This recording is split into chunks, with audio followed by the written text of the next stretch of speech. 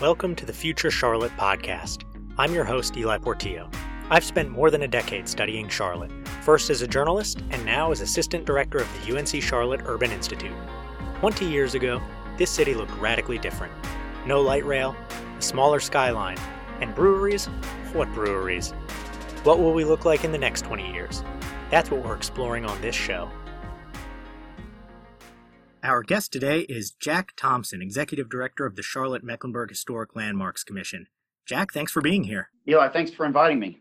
So just to start off, I understand this is a new job, relatively new job for you, and also a return to Charlotte. So why don't you just tell me, who you are, how you came to this, and what brought you to your current role? Sure. So I'm a native of Western North Carolina and attended college at UNC Greensboro. I came to Charlotte in the early 2000s and worked for a local general contractor, small in scale, that had a focus on historic preservation projects. And so between 2000 and 2004, we did projects like the log barn at the Charlotte Museum of History, a rehabilitation of the Alexander House up on Mallard Creek near UNC Charlotte. In 2004, I went to Historic Salisbury Foundation, 45 minutes north of town, and was their director there at that private nonprofit with a really intensive focus on advocacy and real estate practice involving historic preservation. From there, I spent about a decade in Asheville in a similar role with the private nonprofit.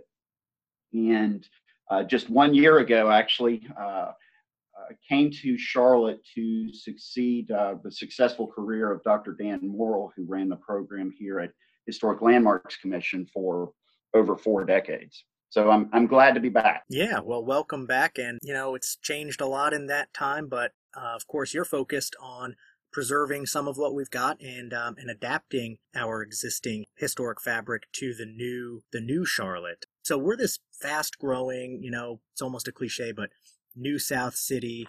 It seems like there's new buildings on the skyline every year, and we get knocked for tearing down historic buildings. And people sometimes have told me Charlotte is this new city that doesn't have history. So, how do you approach that, and what do you say when you hear that sort of thing from people? I definitely understand the attitude or the approach or the observations. We are certainly have been for probably 150 years or more since the discovery of gold, kind of reinventing our community on a pretty rapid basis. As far as getting knocked around for not being historic or not respecting our historic fabric, I would say that, in pushing back just a little bit, the Historic Landmarks Commission has over 350 local landmarks throughout Mecklenburg County, and that's a program that leads the state in its success stories. The city of Charlotte has 6 local historic districts, and that includes over 3,700 structures on almost 1,000 acres of land. Now, just to be clear, that's less than 1% of the developable area in the city of Charlotte. So it's still a minute amount. But, there's a local preservation program for the city of Davidson. And we're starting to see growth in private preservation initiatives. For instance, the Charlotte Museum of History has really taken an active role in preservation advocacy issues. And there is a newly formed local nonprofit and organization known as Preserve Mecklenburg. And I think they're getting up on their feet, and they're going to be just one new and a multifaceted approach to historic preservation in Charlotte. So Charlotte, to me, is this city that has this impulse to grow, this impulse to, find the next big thing and really reach, world class, the national stage, whatever you want to put in there. And I was looking back actually for a different project through some old reports and found one from a special section from 1955 or 1954's Charlotte News. And it was just about the city's growth and how great Charlotte is, and had this kind of very boosterish beginning. And that intro included this statement: "Men to be worth their salt must build." and a town to be worth its spot on the map must go forward. And to me, that kind of encapsulated this certain strain of Charlotte attitude about growth and the new. So, taking a step back, why is it important to balance preserving some parts of the past with that growth and that striving for the future? Well, I mean, I guess that goes ultimately to the question, why does it matter to preserve anything, right? So ultimately, the purpose of historic preservation is to not arrest the development within a city. Our mission as preservationists are to identify the important places, the important components of the built environment, whether that is commercial buildings in our uptown, industrial buildings from our manufacturing history, or neighborhoods that retain significance and integrity that speaks to a very specific part of our past. And there's room to allow for new development. So it really must be made clear that historic preservationists are not stuck in the past, nor are we here to work to arrest any and all development. I think there's a really good sweet spot for both to happen. And you see that in a lot of communities. Now, in some communities like Asheville, there was arrested development because the city, in the 20s basically went broke. And so there was a real challenge in new development. I do think that Charlotte has kind of tipped the scales in a large part of its past, looking for advances in development. And to that extent, I do think that we have lost a lot of our connections to the past that are so important to try to retain in so many communities. Yeah, and what are the benefits of that? I mean, I think some people hear preservationist and they think, this is about putting things in a jewel box and keeping them exactly as they are, freezing a city or a building in amber, as it were. But, understanding that it's not that, we've got to accommodate growth and figure out how to move forward as well. What are some concrete benefits? I mean, why does it matter to people to have links to the past in the physical built environment? Right. Well, so for your listeners that are expecting some sort of nostalgic kumbaya overtones from somebody stuck in the past, let me just put that notion to rest. Number one, the environment. The greenest building is the one that's already built. Imagine, if you will, the amount of embodied energy that is represented by construction materials that are within historic buildings. Yes, I just changed one faucet in one sink here, and the amount of embodied materials in just my existing vanity I discovered was pretty huge. So multiply that by a whole building, and yeah, you can see the green aspect of it. Right, and I used to chuckle the Leadership in Energy and Environmental Design, or better known as LEEDS program, certification for green building practices, for years would give you a higher points score for putting a bicycle rack out in front of your new building than they would for giving you points for retaining an original building. And I just thought that was ludicrous. Of course, LEEDS has seen that era and made a lot of changes in how they do score.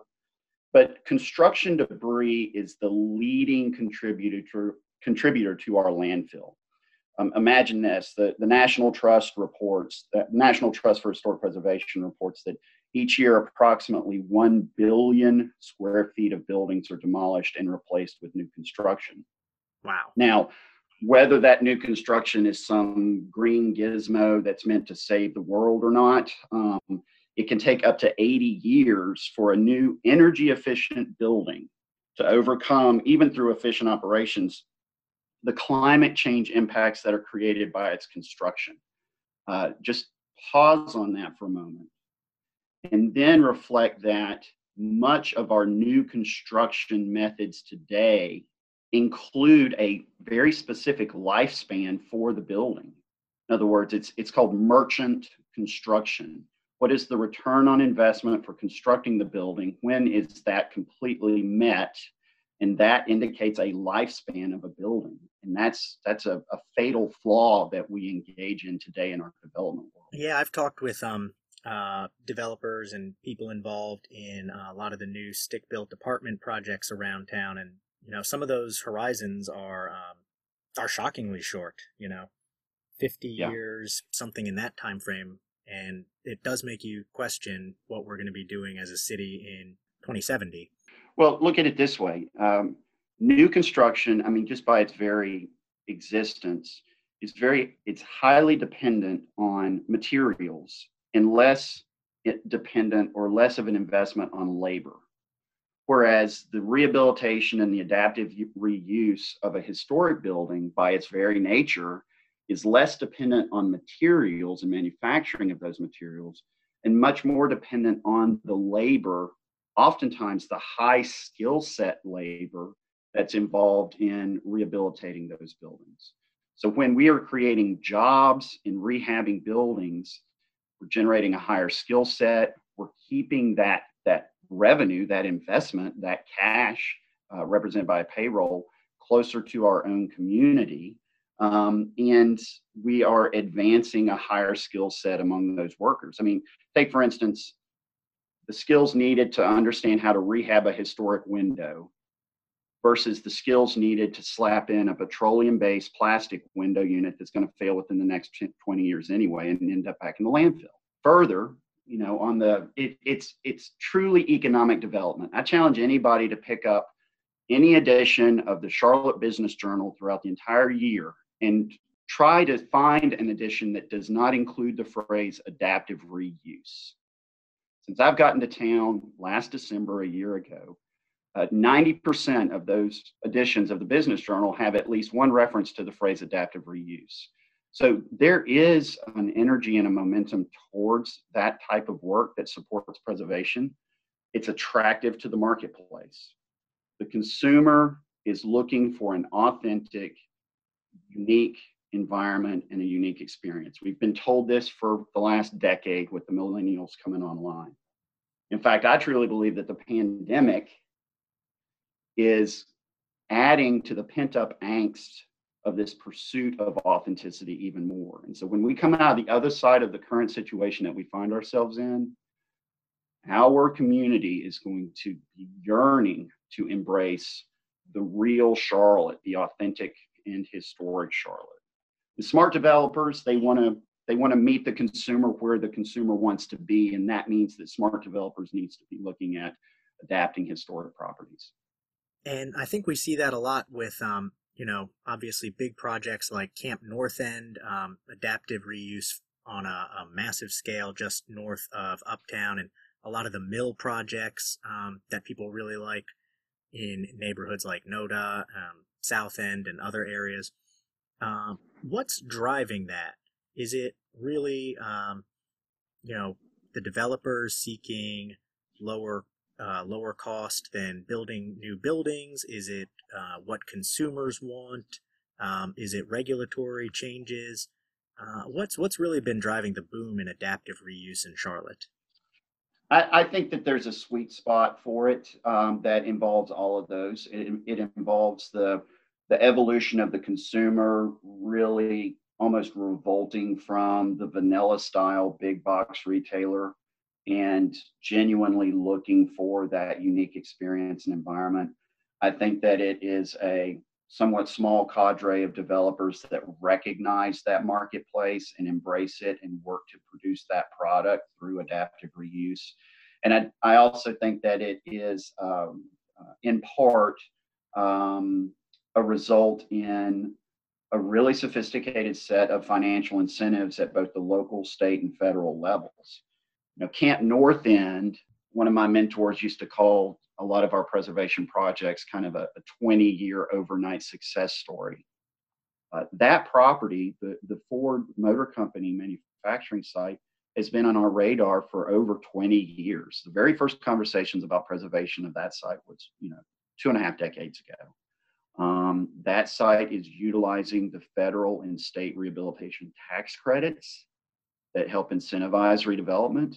That site is a locally designated landmark, which means that their property taxes for a portion of that site are cut in half by a property tax deferral. And so, I do think that it is a combination. And look, if there are folks out there that are questioning these facts about both the consumer and the developers that are recognizing what the consumer wants, look at every small town in every county that surrounds Mecklenburg County, and you will see an intensive focus on historic preservation on main streets and in the surrounding neighborhoods as a direct strategy to attract folks from our community to those other locations. Yeah, I've really been impressed in especially a lot of former mill towns and textile towns. I think Shelby, Kannapolis, Cramerton, there's a lot of examples out there of communities really consciously and intentionally focusing on that. And, with people able to work remotely now, I think we'll probably see more interest. I know anecdotally I have anyway, just among people I know. And, if I could move to a place like that and not have to commute to Charlotte every day, that's a much more attractive option. And those towns have historic resources they can use to create that.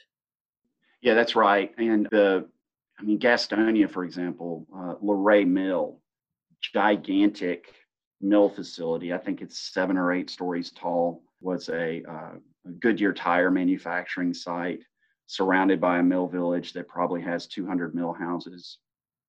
And I think it's pretty reasonable to reflect on Gastonia of 10, 20 years ago with a pretty high level of skepticism.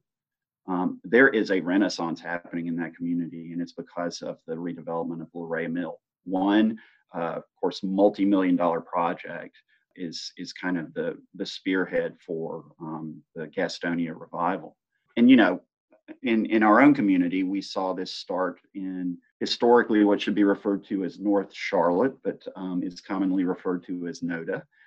We saw this start 20 years ago there as well, and the bedrock or the foundation that historic preservation provided in that area has spurred even additional growth, and we do see new construction happening there as well. Mm-hmm. Yeah, that's a good example of balancing the old and the new, I think. Yeah, that's right. And that goes back to this notion. A lot of folks want to pigeonhole preservationists into this kind of kumbaya, nostalgic, sentimental category, or they want to call us the hysteric preservationists because they think we want to chain ourselves to bulldozers or put the yard signs out front. The contemporary preservationist is not that. The contemporary preservationist is one that understands and sees how to balance new growth and development with the protection of our past. Turning to that past a little bit, there's a fascinating section on the Historic Landmarks Commission website called Lost Historic Properties.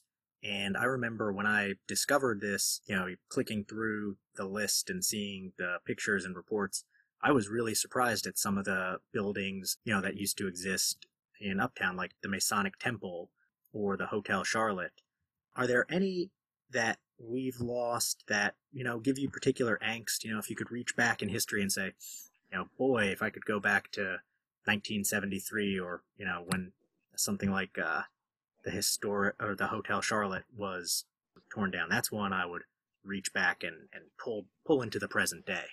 Yeah, there are two, one of which is actually an entire neighborhood, and that's Brooklyn. Oh, yeah. The Second Ward. The irony that we have a park space that's actually designed in somewhat of a brutalist form that now occupies a large part of what was probably one of the most historically important African-American communities in Charlotte, Second Ward. That general area of downtown, it retains maybe 4 historic properties today. And we're actually working on one of them. It's the McCrory YMCA, just across from the First Baptist Church uptown from the 1930s. So that would be probably one of the most angst-ridden losses that I've seen. And that the complexities of that type of loss with, federal policy and urban renewal, even finance policy. Well, Tom Hanchett could write an entire book about it, right? And it Um, has, yeah. and as far as a specific site, I think you nailed it. At least for me personally, it would be the Masonic Temple. Now, I wasn't in town when it happened, but it was open October 11th, 1921. It was the second temple in Charlotte. It was designed by a man named Willard Rogers, and it was in the Egyptian Revival style. Really the last example of this Egyptian Revival style architecture in North Carolina. First Union, a legacy employer, a legacy bank financial institution for the Carolinas, bought the property in 1987. And from the records that I've seen, it was actually a pretty big challenge in our community. There were a lot of folks that really worked hard to speak up about the preservation of that building. Ultimately, it was lost. I think that in 1987, 88, 89, it would have been a great opportunity to spring the preservation movement from that loss and develop a broader preservation initiative for Charlotte. But that's something that we're seeing today with other organizations that are getting on board.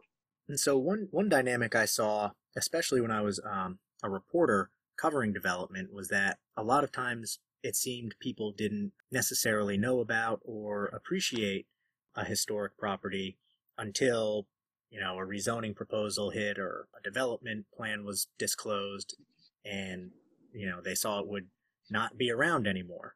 What can people do to appreciate, understand, and, kind of understand what we've got before someone says, well, I might tear this building down? Because a lot of times by then, plans are already in the works. Right. Well, I think there's a couple of things. I think that one contributing challenge that we have in Charlotte is that we are a city of newcomers. And so the storytelling that helps the newcomer understand the history of the community, embrace the history of the community, and really become one with the community in a much more rapid pace than perhaps folks that are moving to other new cities. If there's an opportunity to really embrace the new folks to town, an opportunity to enhance the storytelling about the importance of our history and our historic built environment, I think that's really, really key. I'm also reminded of my kindergarten teacher when she told me, you may be hearing what I say, but you're not listening to what I say.